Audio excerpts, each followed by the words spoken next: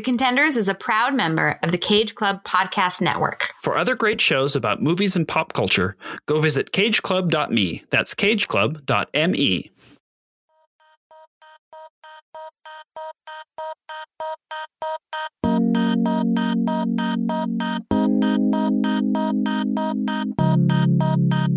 My very nice close friend, who's such a nice person, decided to sleep with my boyfriend. Creative energy sometimes comes from the lowest point in your life. Did you just fart in my face? No.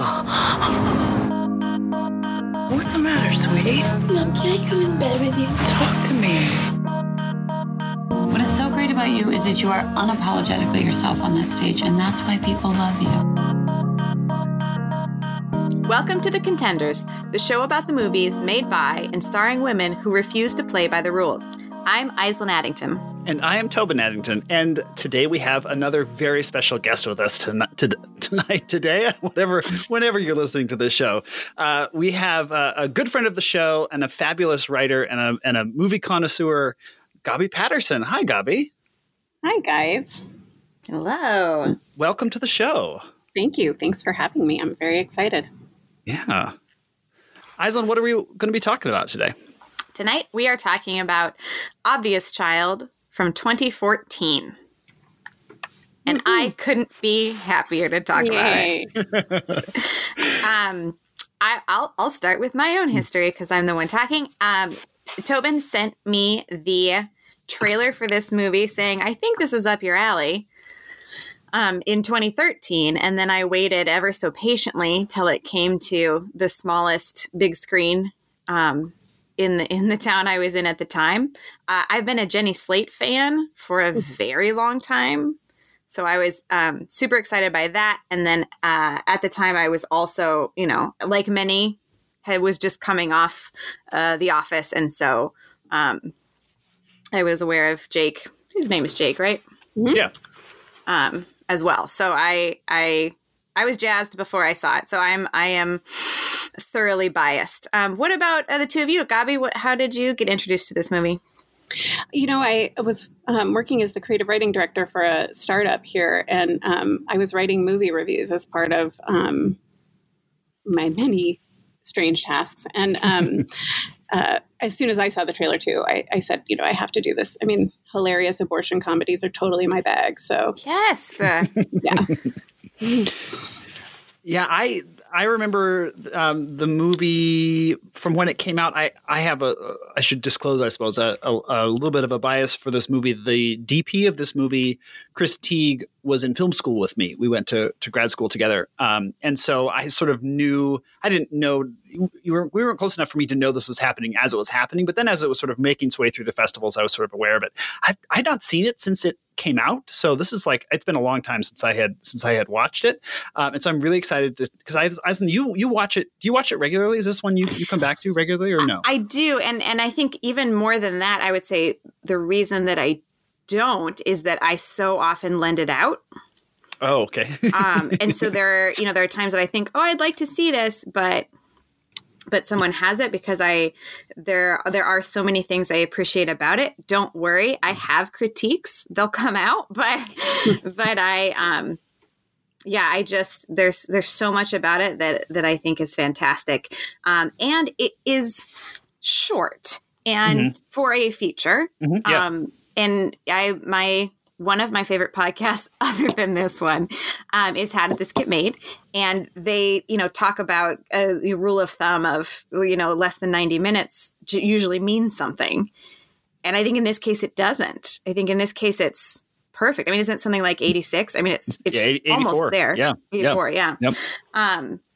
So for me, not only do I find so much of the content important and delightful, which is hard to do at the same time, but it's accessible in that, it's not going to be my whole night. Mm-hmm. Yeah, for sure. It's very concise. I'd never watched the short before, but I watched it today. Yeah. It was so much less, which is very cool to see. It was just the seed of an idea. I feel like those 84 minutes are, nothing. I really feel like not a whole lot is wasted. They're good. moments. Agreed. So. Agreed.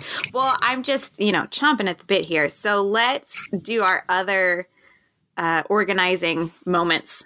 Tobin, before we fully get into this, would you give us 2 bits of history, please? Sure. So two tiny bits of film history. The first is that the film was traditionally funded, meaning as an independent film through various production companies and raising money here and there. And from whenever you watch a movie and you see at the beginning a whole bunch of logos come up, it's usually because the funding has come from a whole different variety of places. And that was the case with this. But when they got into Sundance, they didn't quite have enough money to do the post-production that they needed to do the sound mixing and some of the last minute editing and things like that to the level that they thought they had to do. And so they did a Kickstarter to fund the post-production, the last end of the post-production on this movie. And apparently one of the rewards for people who donated was that Jenny Slate would do outgoing voicemail messages on people's phones or answering machines, and would do like impressions of people or whatever they wanted. And so I think that's what a great idea when you have somebody as talented as she is, sort of amazing.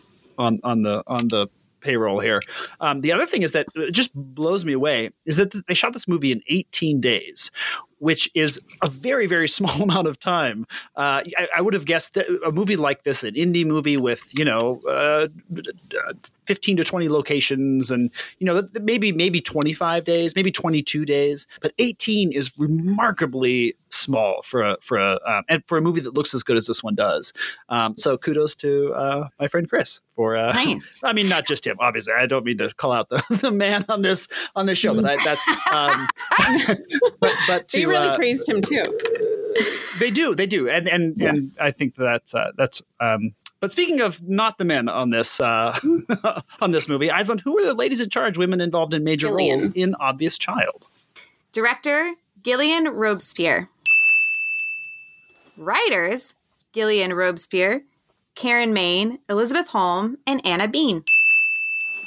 Actors, Jenny Slate, Gaaby Hoffman, and Polly Draper. And producers, Louisa Conlon, Julia Godzinskaya, Elizabeth Holm, Susan Lieber, Gillian Robespierre, Jenny Slate, and Sophie Vickers. A lot of ladies. That was tough, folks. I do apologize to all those people for mispronouncing their names. As an Aislinn in the world, I empathize and I apologize. I think you got Karen Maine just right. Thank you. Speaking of getting things just right, Tobin, could we have a little plot summary? This is what I've got for you. Blindsided by a bad breakup, a soon-to-be out-of-work stand-up comic named Donna, played by the incomparable Jenny Slate, has a drunken one-night stand with a nice guy named Max, played by Jake Lacey, and ends up pregnant. The film then follows Donna's next 2 weeks, leading up to her abortion scheduled for Valentine's Day, as she struggles to navigate the murky waters of independent adulthood with the help of her friends, played by Gaaby Hoffman and Paul Briganti, and occasionally her parents, played by Polly Draper and Richard Kind. In the end, Donna realizes that growing up isn't about facing things all alone, but rather allowing herself to accept and trust the love and support of everyone on her team. Aw. Excellent job. That's nice. I love that you two did not put any more weight on the word abortion than any other word, which is what they did in this film. It's sort of like it reminds me of the when people talk about Brokeback Mountain as the gay cowboy movie, which, okay, sure, like it's got gay cowboys in it, but like that's not what that movie's about, And this is even less about abortion than that movie's about gay cowboys. So it does when people talk about it as the abortion movie, I'm like, oh well. I mean, to differentiate it from other movies, I suppose. But yeah, it is of the romantic comedy genre. Mm-hmm. The subgenre of right. It would be the abortion comedy. I've heard Jenny Slate talk about it as a romantic comedy where, as part of it, a young woman has a guilt-free abortion and but it's never like the end of the sentence. She's able to keep it going so that whatever the next question is, it would be really difficult for them to sort of zero in on that. But knowing that, I don't know. I guess I don't know anything. I know that I love this movie. I feel like other people in the room do too. Has anyone else seen their other, at least one other collaboration of these of these ladies. Landline, yeah. Did you see Landline? I did. I saw part too. of it. I actually didn't finish it. I'm not going to lie. It was a little disappointing to me. How did you feel about it? I did. I agree. So sorry. Now that Tony, you can cut this out too, because it's a different movie. That's all right. I think I would say to folks, if you loved this, check that out. And if you leave partway through, that's okay. It's not the same tone. It disappointed me because I love the 90s, and it was sold to me as like a 90s movie, but not made in the 90s. Yeah, it didn't have the reverence that it seemed like more of a parody than. Yes, I don't know. I agree. And maybe it's just their approach is not what we were looking for that way, but I don't think it's bad, but given the chance, I would always watch this one again. So let's just keep talking about this one then. Okay. Is that your critique of this movie, is that the follow-up wasn't as good? Probably, yeah. I love the way this movie starts. Every time this movie starts, the smile on my face is so ridiculous because I think it tells you exactly who she is and exactly kind of where this movie is going to sit in its reverence and its honesty and its bluntness. And I love that. Yeah, I feel the same way. I was thinking about, I also listened to the commentary, which I never do, but this was really interesting. And just listening to them talk about the desire to, the same thing as everybody, the desire to see yourself represented. I mean, like these are real women with real underwear. You know what I'm saying? Yeah. Like, I just feel like what a breath of fresh air, so to speak. I really appreciated that, and for sure, this is a privileged circumstance in lots of ways. But it is a view of young, single women that we don't get to see. And for sure, I love a good poop and fart joke. I mean, it just makes me so happy.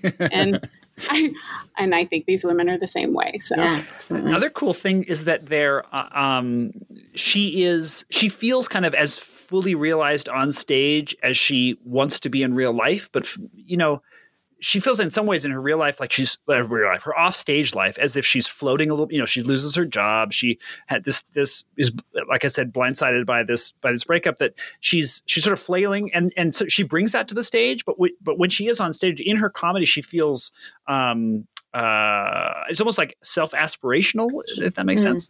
Self-possessed for sure. She's definitely a different person on stage than she is, which is a cool thing to look at, that you can be somewhat, you can be fully self-possessed in the work that you love, and autonomous and strong and confident, and know who you are, come from a place of authenticity, and just be a total fuck up. And wait, am I allowed to swear on this? Yes. Okay. You are encouraged, in fact. Good. Great. Well, I don't need to be too encouraged, but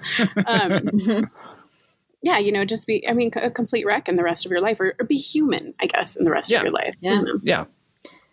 I also liked the way they allowed her, even in, I agree, all those things.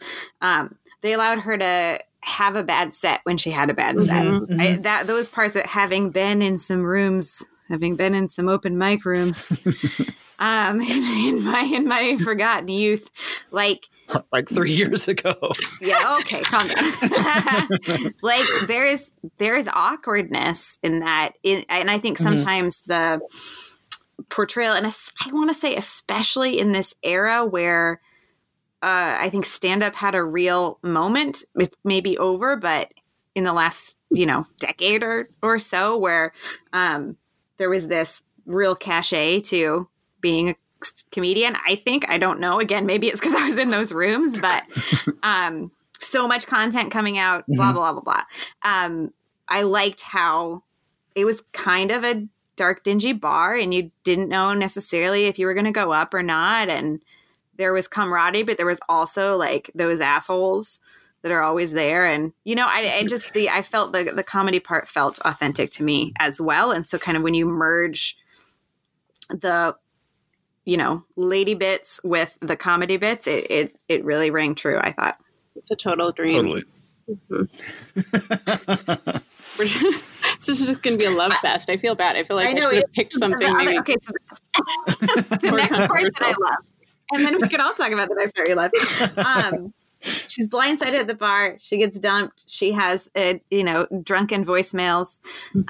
We meet her roommate and best friend, and then she's standing outside her her ex-boyfriend's apartment, or his new girlfriend. I don't know whose apartment it was, but for me, her dialogue to herself about, okay, I'm going to take 3 sips of coffee and then I'll go, or those mind game things.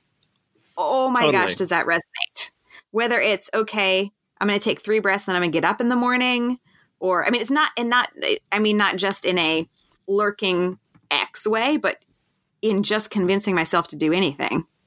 Yeah, if on the third sip the door opens. Yeah, go ahead. Yeah. Sorry, it was just really natural. That was actually the first scene that they shot, and I feel like I too love that scene and how she dives and what she's doing with her fingers as she's talking to herself. You know what I mean? Like it just feels really real. I appreciated that too. What else did you love, Asma? Well, I mean, we're coming up on my first critique, which is very me. When they were peeing outside, here's why that doesn't work for me. Okay. She was wearing pants very clearly in the scene, right? Mm-hmm. Okay. So, and if you know me, you know I don't enjoy urinating outside, but I'll do it if I have to. So in order to get into a position in which she's not peeing on her clothes, her ass has to be out so far that they could not be standing that close to each other without her. She was worried about him peeing on her. I would be worried about her peeing on him. And then, like, I don't know, and because I don't think it was on purpose, but like she's talking, and so he looks back at one point. There is no way he's not seeing like a ghost white moon at that point. And that is my critique. I love that that's your critique of this movie. Is the one physical geography. Truthfully, I'm not an outside urinator either, but I do have friends that are. I feel like when you're well practiced at that, which I think she is because she talks about it so much, you can just whip them down. Like you have a system. Sure. You know? Maybe that's it. Maybe I'm not practiced enough to. Yeah.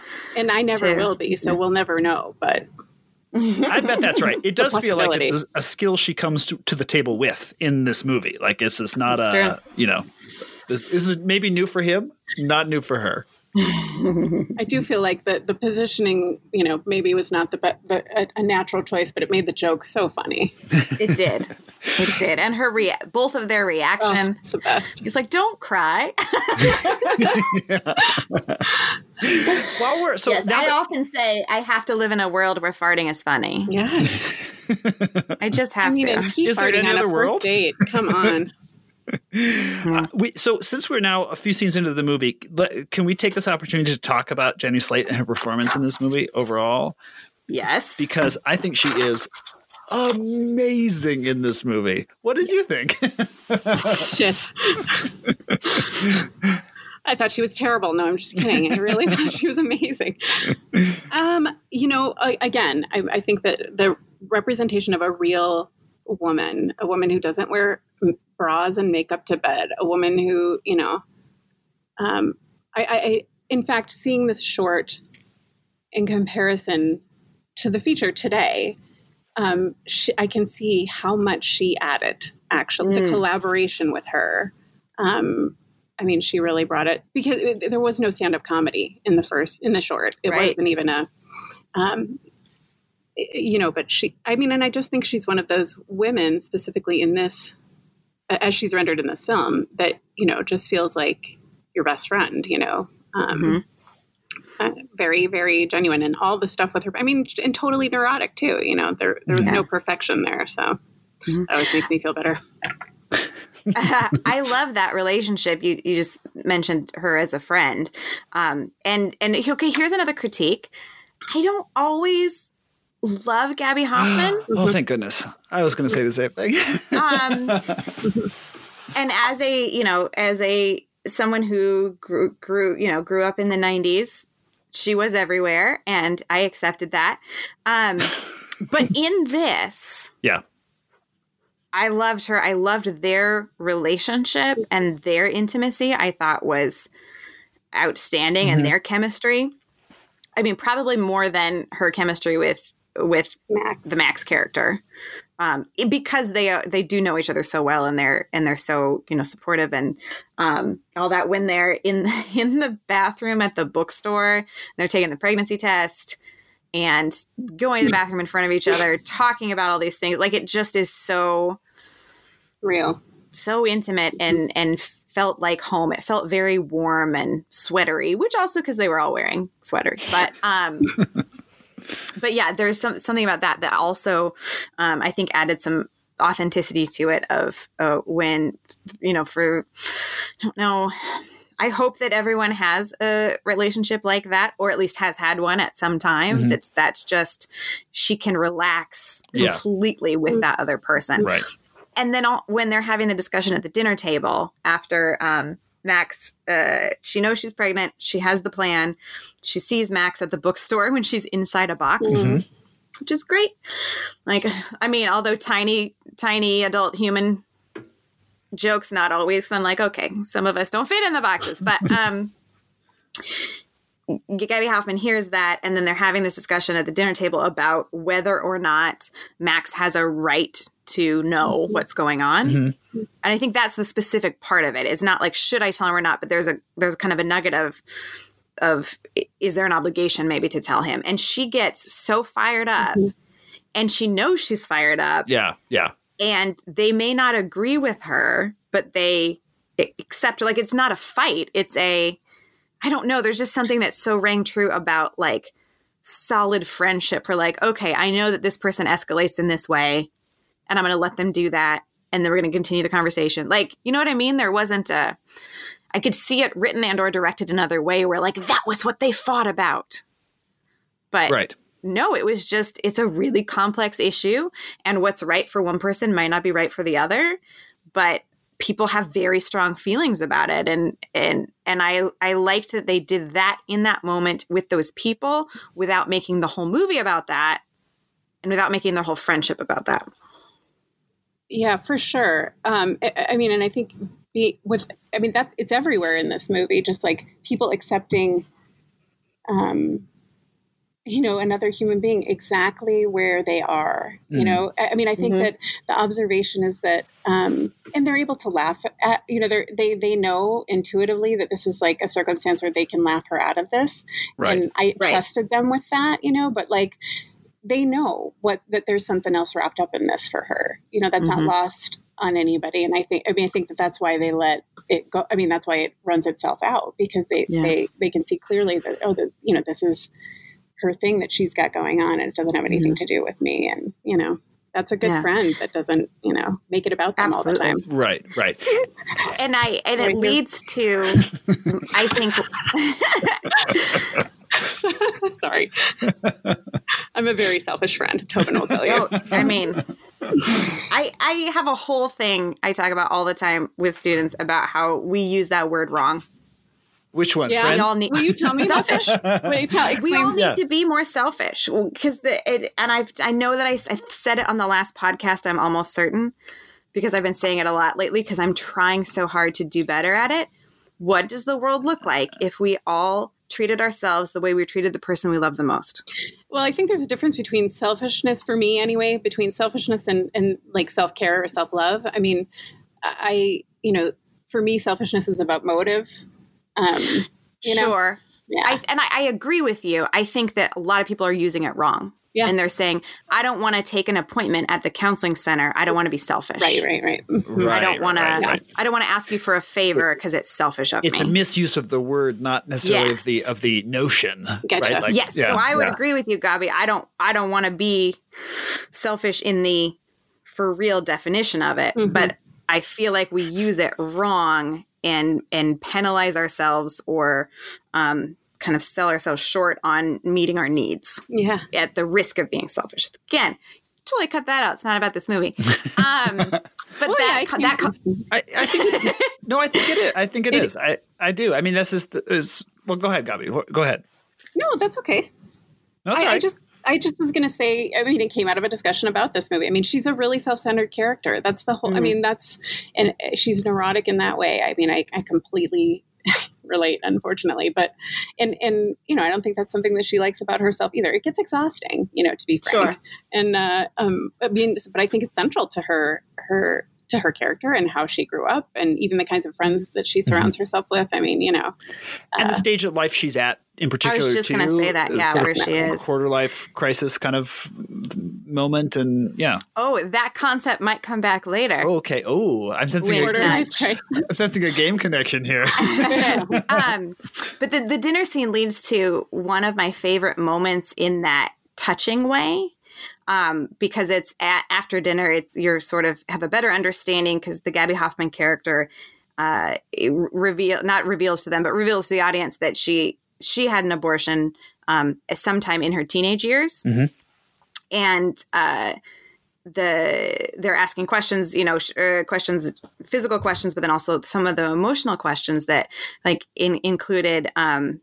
Do you think about it or how often do you think about it or something? And when she answers and she says, I get sad for my teenage self and like what she didn't have or what kind of what all that means, that gets me every time. And just to be clear, because our parents listen to this, I don't mean it in the exact same way, but I have had that thought. Sure. Like with the knowing what I know now or with the resources available now or kind of whatever it is, there are times when I feel like, yeah, I'm going to be sad for my teenage self. So were you saying that about your parents because you don't want them to think that you feel badly about your childhood? Is that where that, I'm just trying to, yes, I didn't want them to think that I had terminated a pregnancy without telling them. Okay, gotcha. Okay. In my teenage years. Right. I just meant I related to the concept. Yeah, for sure. Yeah. I mean, and that always, I just think of that line so often. I think that's in the world. I think that's the nugget of self-growth. I think that is the line for self-growth. I mean, you know, whenever we've just been talking about how embarrassed I am that Tobin's read every single draft. I mean, like, I just suffered. I mean, I just feel so embarrassed. You know what I mean? Like, I mean, not really, because I know, you know, that everything's fine. But I do feel like I'm really at times harsh when I'm moving out of one. I don't know, one stage or moment. A stage in my life, and I'm moving into the next. It's like I have to pass through this place where I'm super harsh about how could I, you know, how could I have been so stupid? I mean, all those things. And lately, I've been really trying to like hold space for that person the same way I would anybody else in my life. You know, so yeah, that's great. I like the phrase "holding space." One of the neat things about what Jenny Slate is able to do with this character is make her, and it's all of them together, but it comes a lot, I think, out of the performance that I find her both incredibly neurotic and incredibly endearing, which are not necessarily like mutually exclusive things, but there is something that she is, you know, she has moments of being, very, I don't know, because maybe it's the quarter life crisis things sometimes feel a little self-congratulatory or masturbatory, or, you know, like they're kind of wallowing in that. And she's able to wallow in stuff without feeling like the movie's wallowing with her in some way. She is able to sort of find a way through those things, and I find her so compelling and endearing as both a character, and I think a lot of it has to do with who she is as an actor, and and is able to sort of the broad range she's able to show us in this movie. It's such a showcase for her as an actor, both from like physical comedy to verbal comedy to like flirtatious. Their flirtatious scenes are wonderfully funny, and also like, you know, like I really feel like there's kind of chemistry to one degree or another going on, and then also to parts where she's kind of falling apart and or self-pitying, and she is able to make it all feel so organic, I think. Do you think the reason that you can stomach it or that it feels different is because the impetus is like a real problem. Do you know what I mean? Or not problem, but like a real situation issue. Yeah. Probably. Yeah. Right. Probably the things, and maybe it lends it makes all of the problems then feel more real as opposed to just, oh, I'm just low on money and I need to ask my parents for money. And, like the dick around in New York City kind of quarter life crisis stuff that gets kind of tiresome. And this never suffered for that. Also, maybe because it's only 84 minutes long. I mean, it's like we're not wallowing for very long. We see that she is at times, right? But we're not. But yeah, I bet you're right. I bet it has to do with the fact that the sort of central issue, central thing she's dealing with is so serious, significant. Yeah. Tobin, I have a question for you. Not about Jenny Slate, although could talk about it all day. We could. So I have a question that is borders on a critique. Of me or the movie? I like to preface my questions. No, of the movie. Okay. But it relates back to something. So a different movie that I really loved at the time and I have not gone back to recently, so I just can't vouch for it or not currently. But for a while, I so loved the movie Saved. Huh. Wait. Is that with Mandy Moore? Mandy Moore is in it. Yeah. Okay. Jenna is not Jenna Malone. Is that her last name? No idea. Mary, MLP, Mary Louise Parker. Isn't one of the Culkins in it? Yes. The eldest Culkin is in it. In any case. Saved exclamation point. Yes. And a little Patrick Fugit. Right. Good. And a critique I remember you having was that because it's sort of all year when she's hiding this pregnancy, it's the reverse obvious child. He pursues her and she turns him down. And again, it's been a while, so I need to look back to see what I think of the dynamics of that now. But at the time, then at the end, they not are together, but they are in the same room or something. And your critique was that, like, no young gentleman would keep, like, nice as he is, would, like, keep pursuing to that extent. So I'm wondering, because there's a little bit of that here. Did you have that same thought? Like, oh, he would no longer be interested or he wouldn't engage any further? I didn't. I think because the number of times in this movie where maybe there is actually only one where he stumbles into where she is, like when she's in her mom's apartment and he comes to return the book to her mother, who was his professor. He's not there trying to find her. He just sort of stumbles into where she is. And I think even there's that one time of doing that, and the idea that this all takes place over these 2 weeks, or I guess maybe longer if she's a month and a half, is that it's a shorter window, and the fact that they have that one in there where he just sort of stumbles into it. I think that makes that feel less writerly. But maybe that's just me. Gaaby, what do you think? Does it feel inorganic, his sort of always showing up? I guess because he's not that's interesting. I feel like because he doesn't make it about him ever, you know what I mean? Like he doesn't get angry at her rebuffs, you know. He I don't know, I guess I don't feel that way. I feel like it moved along, and for sure there are elements of the romantic comedy, right? Isn't that part of it? Like there's the meet cute, which, you know, and then all the things that follow, you know, which this movie follows pretty, you know, closely. That's just so I don't know. I guess that's an interesting question to me. I think that because of the way he played it, I don't feel that way. I think he was really considerate and realistic and, you know, I don't know. Yeah, it didn't make it about him. So it felt like it was more natural. I don't know. What do you think, Aisling? Yeah, I was on the edge. I feel like I could be persuaded one way or the other. Before I watched it for this discussion, I thought that more. Like my recollection of it was that there were maybe a couple more times that she had turned him down, and that because, you know, they meet and they have their night together. Then he tracks her down to the bookstore. And then the next one is when he shows up at her mother's apartment and is like, oh my God, I'm not stalking you. So I agree. I don't think it was too much. And I would have been up. I mean, he was, I interpret him as disappointed when she leaves with David Cross. And I would have been too, like, you know what I mean? He's sort of confused and like, okay, well, I thought, because they had momentum and then that just stopped it.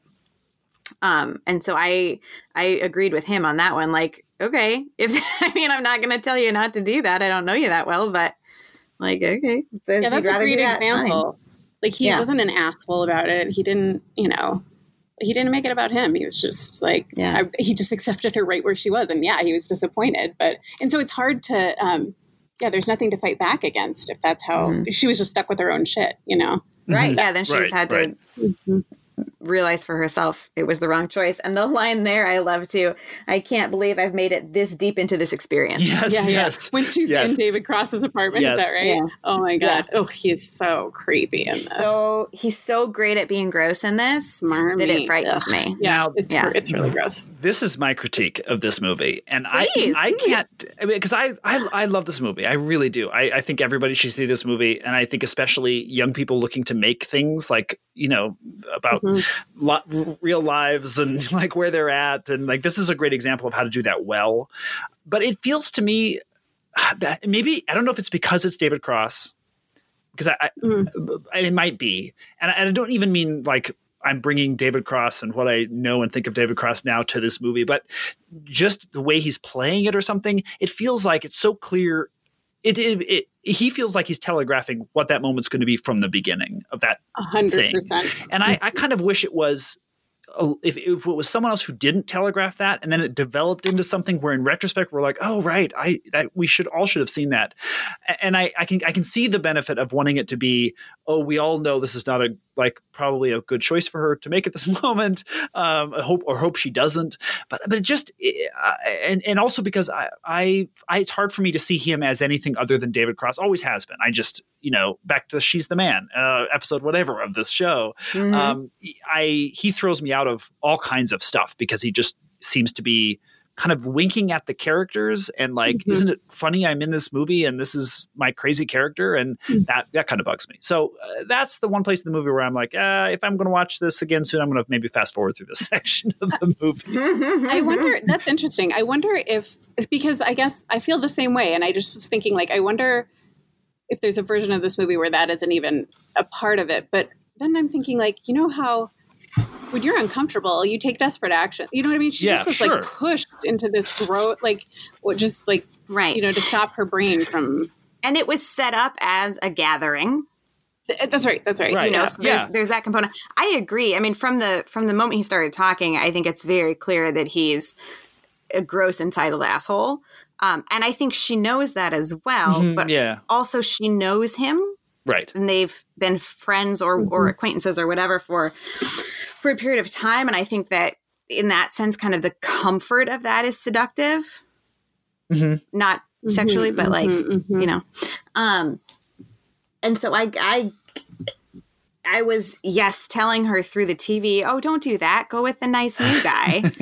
But I totally got it of like, there was a time when it was fun. I mean, because I think we've all had those moments where you're in the middle of something that is supposed to be fun and maybe used to be fun. And you're like, wait, this is not fun anymore. This is not what I want. Yeah. So for that, I'm glad for I'm glad for what it leads her to. And I think ultimately that the comedy set it leads her to, because, he bumped her from that show that night. And I don't know, I kind of see it as important to the trajectory, but it's an interesting point. If it was someone that if it's not like the celebrity cameo of the movie. Exactly. Right. Exactly. It could be different. Yeah. Although I think Richard Kind is like equally a cameo for me. I love it that he makes puppets in this because he is such a puppet. Yes. Dream. Yes. And I've just discussed this recently. I have a theory that some people are just very easily translated into puppets and some people are not. Wait. Hold on. We have to pause there for just 1 second. You actually have a theory. I haven't. It's not fully developed, but so you've thought about this quite a bit. Oh gosh, yes, for years and years. So I can look at people and tell you if they would make a good puppet or not. Okay, that's a singular skill, Iceland. I mean, I don't know where you're going to use that. She has a lot of singular skills. I have, yeah. The cell phone call for me is I have a singular set of skills. Wow. I think some people's features are just easily translate to that medium and some people don't. You know who I think would be a good puppet? Allison Janney. Oh my gosh, yes. Right? Yes. But you know who would not make a good puppet? Who? Is Donna Moss. Yeah, you're right. You're right. She's not a good puppet. No. Wait, wouldn't she just be like Janice? There's a skinny Janice version of her as a puppet. Yeah. I can see that. Josh Lyman would be a great puppet. Great puppet. Yeah. I like this game. But not Sam Seaborn. No, not Sam. Yeah, right. You're right. So in any case, puppet or no puppet, you decide. That's not actually the game. Oh, but I love that. That is so funny. Every once in a while. Sorry. Oh, that's it.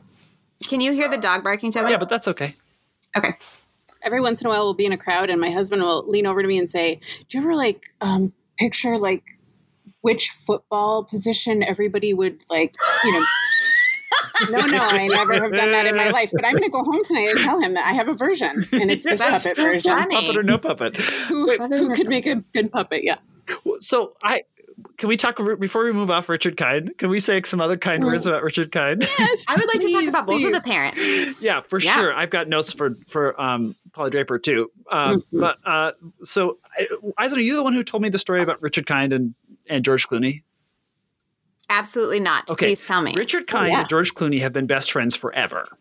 Stop it. No, seriously. That. And you know how George Clooney is a prankster, right? He does so they prank each other back and forth. And one of the best ones, and I read this, I had to look this up last night because I want to make sure I got it right. And I found three independent sources where this came from. So one day, George Clooney was walking down the street and found this giant, ugly painting that had been thrown away, and he took it home and I think maybe put a new frame on it and signed it as if it was his own, and then spent months telling Richard Kind that he was painting. He was doing some painting. He's taking some lessons, and then hung it on his wall for a while. And when Richard Kind would be over, they'd be just having dinner, and there's this giant painting on the wall, and then after 6 months, he gifts it to Richard Kind, this ugly giant painting. And then Richard Kind hangs it on his wall for 3 years before Clooney tells him that it was all a gag.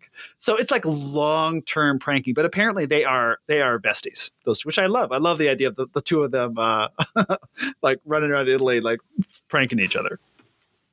That does seem an odd match. Yeah, doesn't it? Yeah. Mm-hmm. Yeah, and yet kind of temperament-wise, sweet. Yeah, it feels right. I so enjoyed the back and forth, parent to parent, particularly when you can meet them both over the back-to-back dinner scenes. Yes. That was just, and I think they're both.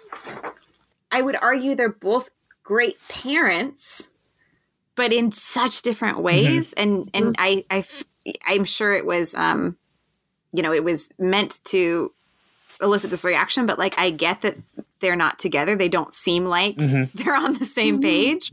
Not to say that they couldn't have been at one point, but their lives are about very different things at this point, and so they can contribute different things right to her, and she appreciates them and is irritated by them. I don't know. I don't think I've ever enjoyed a set of parents that don't appear on screen together that much. They also seem to appreciate each other. I mean, or what each other brings, right? He can say to her, Richard Kind can say to Jenny Slate, talk to your mother about that, or that you're, there's it seems, even though you're right, you can totally see how that maybe they did not sort of end up together forever. They have a very there's some like mutual respect back and forth. At least I was gonna say there's respect there. Yeah, how like what they can each do for Donna. And she goes to them for comfort at different points. For different reasons. I mean, which I loved as well. And they provide that, right? Yeah. Yeah. And then she calls, I don't know if I've heard it before. When Jenny Slate's over at her mom's house and her mom comes around the corner, she calls her an Eileen Fisher ninja. Yes. Mm-hmm. Which I laughed out loud. I thought of you. Yes. I mean, I thought of your. Hopefully you thought of other people too. But I mean, your that's your humor about Eileen Fisher is what I'm saying. Yes. Great set of products. Love a nice sweater, but yeah, that just made me laugh really hard. And the mom's trying, right? I mean, I don't agree with her advice necessarily in the first half, but it still feels like it's coming out of an honest place. Overbearing mothers push their children. That's just how that goes. Mm-hmm. But then she was able to be real vulnerable too. Right. I mean, that is a beautiful scene. I love that scene. And not everyone has the same relationship. I understand this, but the idea of crawling into bed with your mom for comfort makes complete sense to me. Absolutely. And even the way she says it, can I come in bed with you? Yeah. Mm-hmm. Well, she's already half undressed. Totally. She's getting undressed. it's going to happen, like move over. That's a great scene. And she didn't make a big deal out of it either. I mean, that at no point in this movie is any more import put on that word than any other word. I just really appreciate that. So. Yeah. And the Jenny Slate, the Donna carries all of that. Like she has, what's one of the things that's neat about that scene is that she has so subsumed the sort of cultural assumptions about how people are going to feel about abortion and how her mother's going to feel about abortion and the shame and the guilt and all this. Like she assumes her mom's going to, what she says, yell at me or whatever. Like she assumes it's going to be a very negative reaction. And that's clearly not. We've seen that her mom is, as you say, she's working with the tools she's got in terms of trying to get her daughter on what she feels like is a better track in her life. But that has nothing to do with this. Is what's so neat about that scene is it just pure tenderness from her mom in that way that again just feels very human. Yeah, that's the kind of unconditional love that parents are able to give and still be human. Like I experience the same thing, with my asshole children, it can be from one thing to the next, I can be lecturing on, how they need to be doing things better. And then when something real happens, that's just where you go. Right. It was surprising though. The first time I saw it, I remember being surprised that Polly Draper responded in that way. I wasn't expecting that, which was also nice. Yeah, that points to how we assume movies are going to go too, right? That like this is the movie scene where she confesses the thing to her mom, and her mom is upset, but maybe comes around, right? And like that's not what happens at all. And she just meets her right where she is and where she needs to be, and you just sort of give a little cheer and like hope that all parents watch this movie, and because not everybody might act like that, and I think that I mean for sure not everybody would respond that way, and I think that more people should. Can we go back and talk about Richard Kind for a second? I feel like we did, then we didn't. Yes. True? Yeah, I told a Clooney thing rather than talking about Richard Kind. Yes, go ahead. I just feel like, okay, I romanticize parents all the time. It's a flaw, but especially dads. But,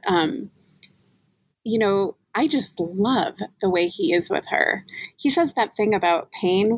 I had it written down at one point in time, but I don't remember what it is now. Just about the grist for the mill, that's the most creative energy, some about energy. The energy comes from those places in life, those hard places. I just appreciate that kind of parent who, so she's got one parent that really would like her to buckle down, but also appreciates who she is and her humor and understands that that's part of this deal. And then she has this other parent that is just all in, which I just think that that's a fantastic thing. Yeah, I agree. It easily could have been a different, I don't know, dialogue doesn't matter.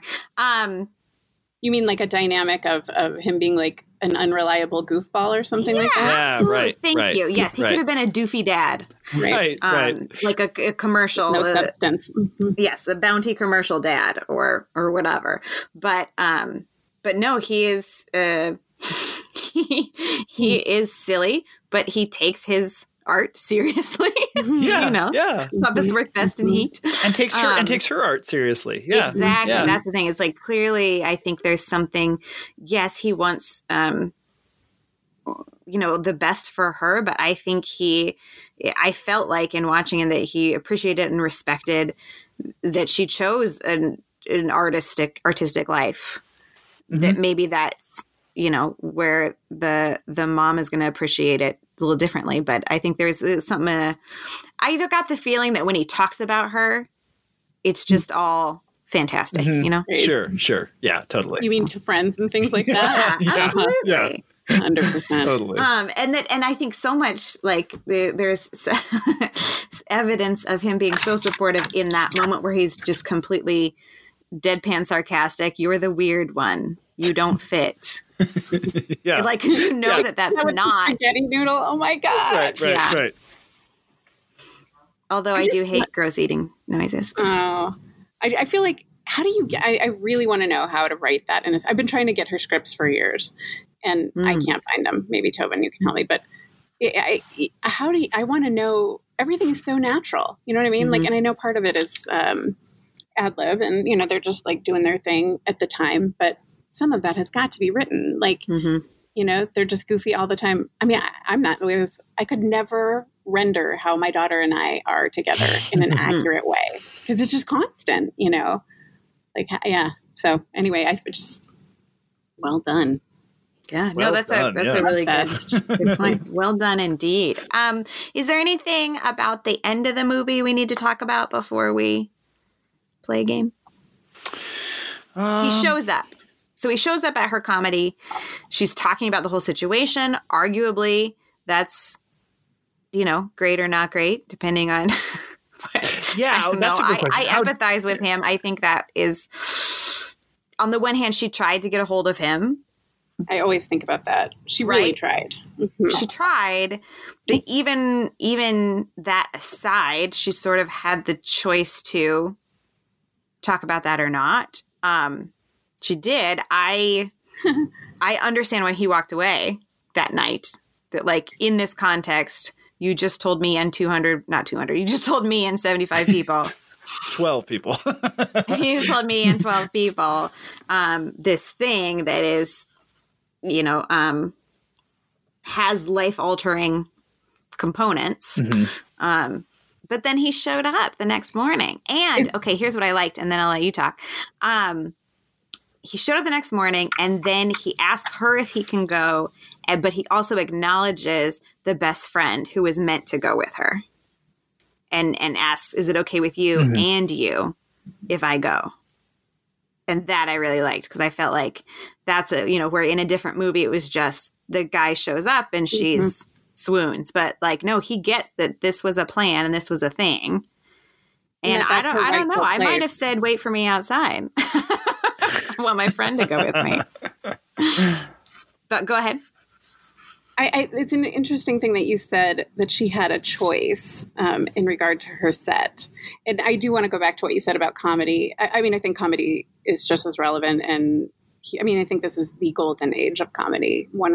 I mean, it's just like so much to consume. And I think that she doesn't have a choice. I think that the way that her art manifests itself is that she gets up on the stage and she talks about what's going on in her life right now. I think there's no other way to process that for her, but to talk about it on stage. So, is how I feel about it. So I don't know if it was a choice, that's just what happens. That's what she does. And that's part of accepting her where she is, that this is part of the deal, which obviously the douchebag boyfriend could do. Right. And this is where how do I say this? My question then as I'm watching the movie at that moment is, or not at the moment, but now as we're talking about is, I don't know if I would have gone back, you know, and I think that it's one of the neat things that really clarifies his character is that he does go back, that she with this set, she's saying she's not just telling him the circumstances that are going on in her life, but she's also saying, by doing that, saying, this is who I am and who I'm going to be, as you're saying, Gaaby, like you're going to, if you come back, you're coming back for all of this, like everything here, you know? And I think that that's maybe why it feels, one of the reasons it feels so right that he does it, or that they do seem to have some kind of connection at the end, that it's not just him in some sort of pursuing her in some way. It's that at different times they're reaching out to each other, and then she like lays it all out and he shows up. And I think that that's sort of, that says a lot then about both of them. Absolutely. Yeah, and well said. I love that I love that he picks Gone with the Wind. It's just my favorite. I mean, like, maybe if it wasn't Gone, I mean, like, I don't like Gone with the Wind specifically, but I love that it's like a 5 million hour movie and like he's in it, you know, we're just going to have the day. It just says so much. And I think it's a beautiful way to end it. Yeah. Because that's she says too, right? That's so long. He's like, well, you know, do you have any place to be? Because that's the first time that we've seen them have a quiet moment, right? Because they're drunken at the bar and happy naked times.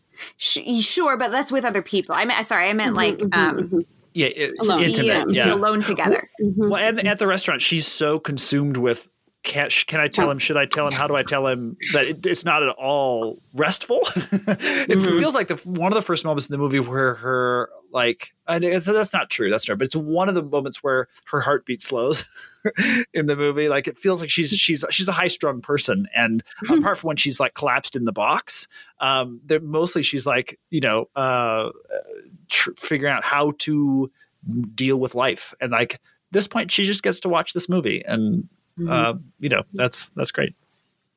Yeah, love it. In the short, he goes and buys her pads. Oh yeah, I forgot. And it's like, so I really was sad that they didn't include that in the feature, because it's like, I don't even remember what the funny lines were, but you know, your diapers, ma'am, you know what I mean? Just like, and they were just regular about it. And he went out and did that. And, you know, that's cliche too, but it still says something, yeah, you know, for sure. And it's still not what you see in most romantic comedies. You hope you see it in your real life relationship, but it's not the part that gets modeled in movies. No, and it should, yeah, absolutely.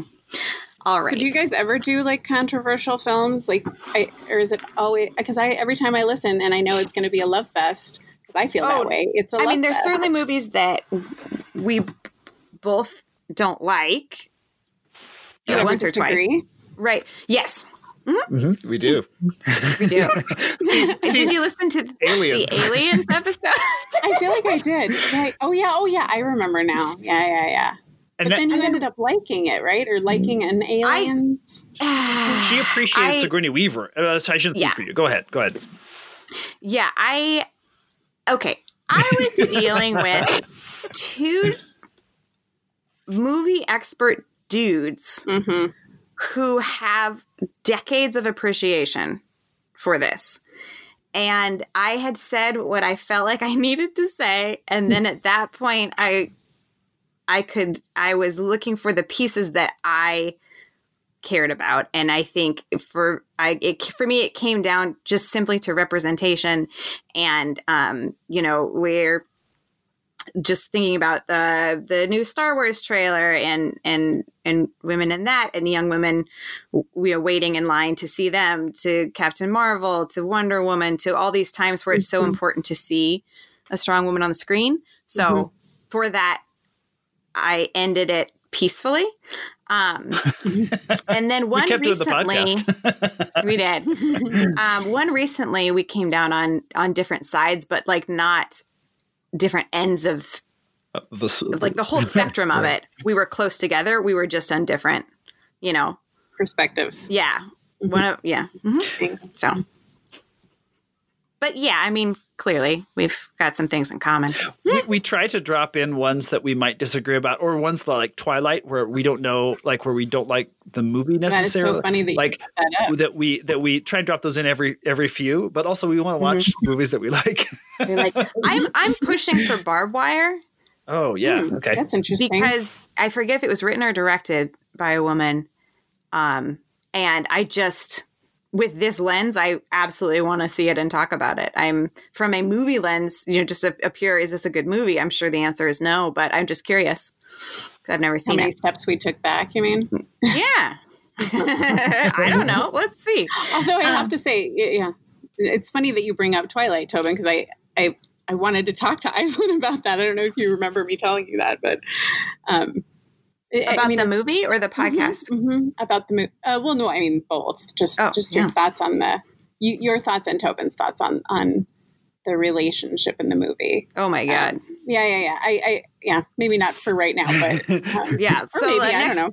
Next time I'm in Montana, let's have a drink and talk about all the things about Twilight, but that I also have a shirt from Forks, Washington that says something cutesy with fangs on it. Like, I appreciate that about you more than I can express. Aw, thanks. I also, I'm a sucker for a good tote bag, and my favorite tote bag I had in that era was magenta, and it was like vinyl teeth, but vampire teeth with braces on them.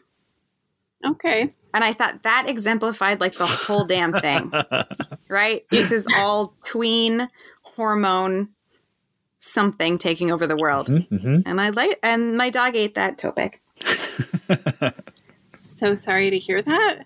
I think he either didn't get it or he got it so much, in any case. Do y'all want to play a game? Yes. Yeah. Okay. This game is called Indie Darling. There are critiques, I think, to be made here that we didn't about indie movie stereotypes and tropes. So what I would like us to do today is make an indie movie bingo card for everyone. Okay.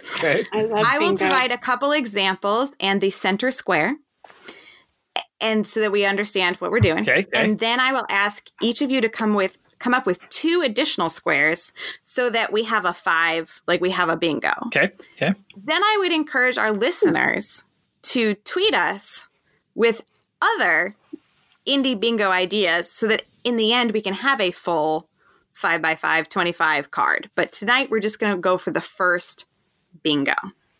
Nice. So it was mentioned a couple of times, but like I just put so many white people.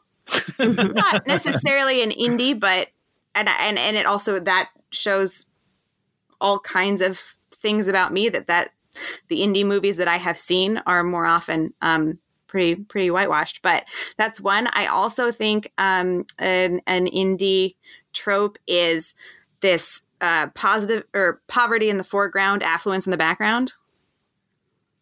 Like I don't have any money, but my mom does. I mean, that seems like it's been a long time since I've seen Frances Ha, but like that kind of thing. But my center square, we've said several times, is quarter life crisis. It's this late 20s. What am I doing with my life?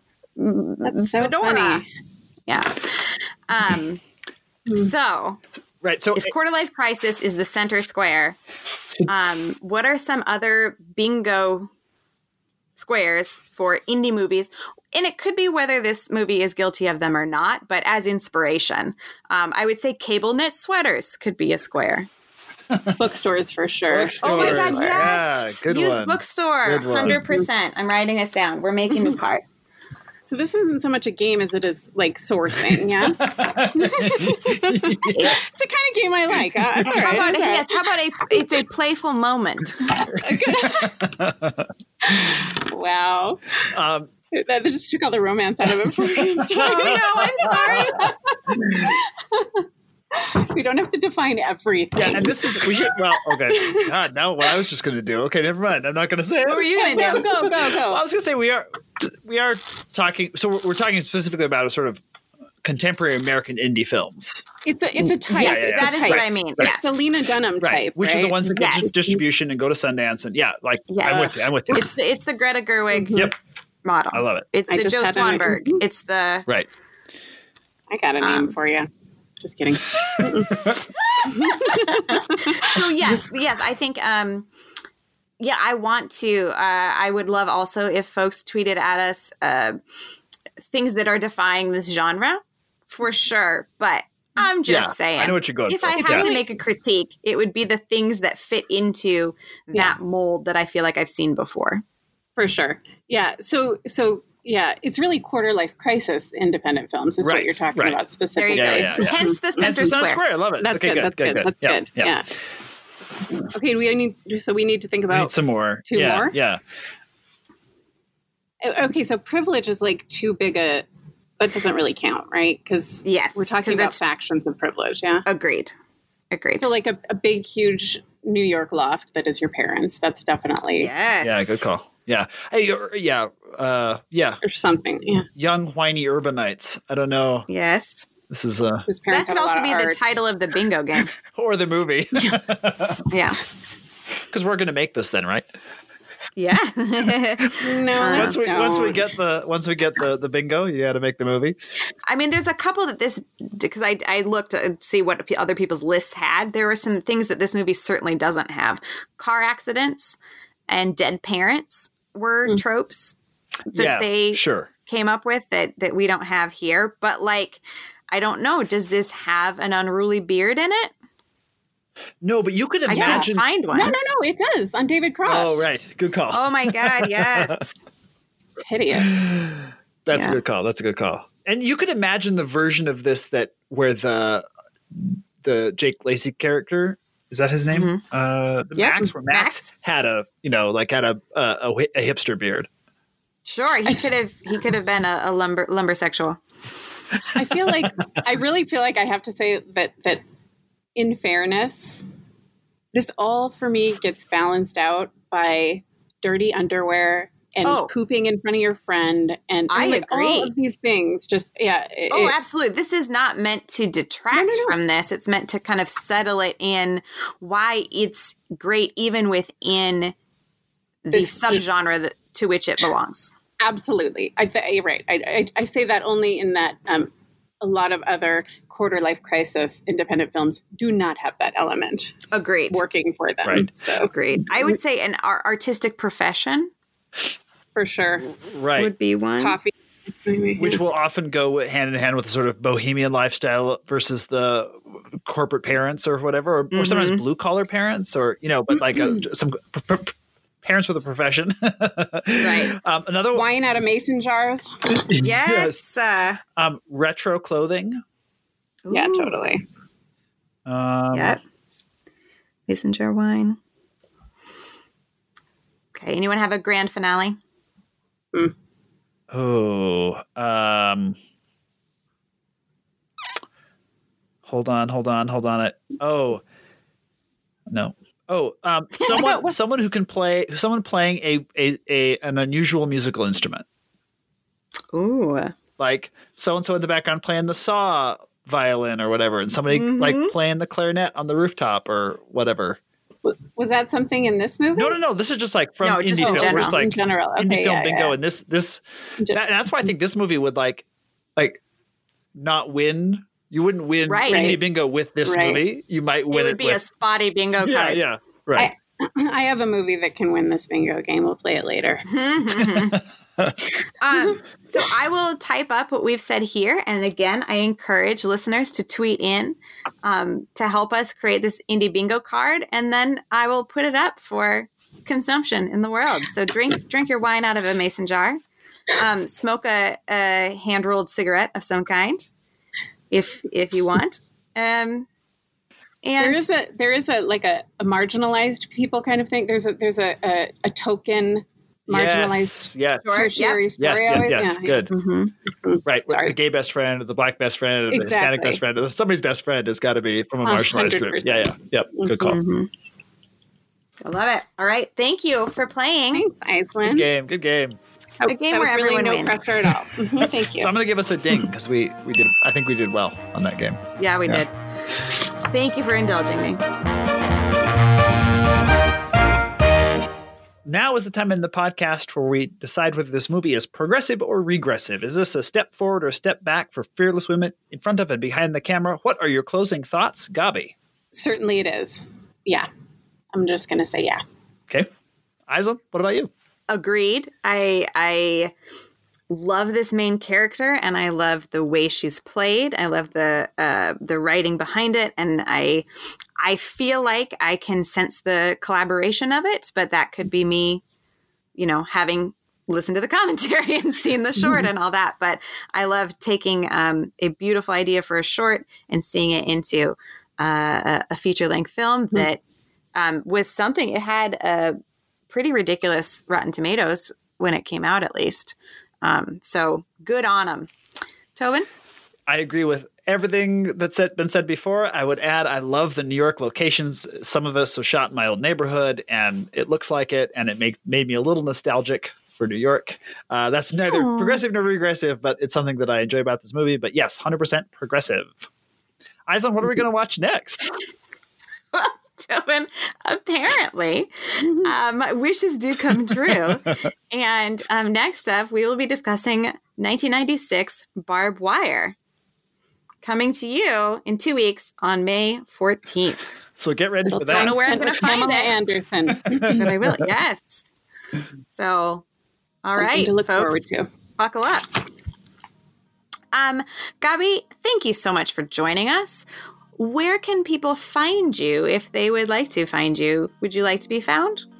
No. Yeah. I have Facebook and Twitter, but I am on a moratorium because I just can't stop getting jealous of other humans. So it's not good for me. I can't do it with impunity. So I just have to not do it at all.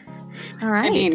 So not worth it for me. Send us anything you'd like to say about how fun Gaaby was as a guest, and we'll share it with her. If you have praise, yes, through Tobin is great. Yeah. Excellent. So Tobin, where can people find you to say nice things about Gaaby? They can find me on Twitter at Tobin Addington. At all times. I'm just going to put that out there. You can find me sometimes at Sassy Nerd MT on Twitter, and you can find us on Twitter at contenders_pod or on Patreon at thecontenderspod.com. Special thanks to our members who've joined at the marquee level or above, Sean Flynn and Jeff Addington.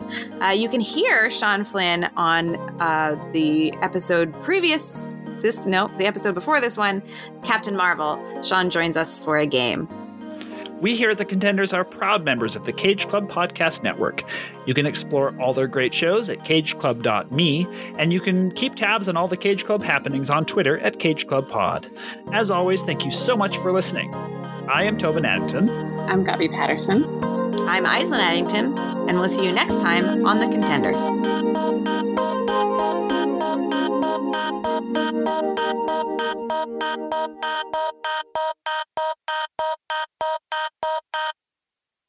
Welcome to The Contenders, the show about the movies made by and starring women who refuse to play by the rules.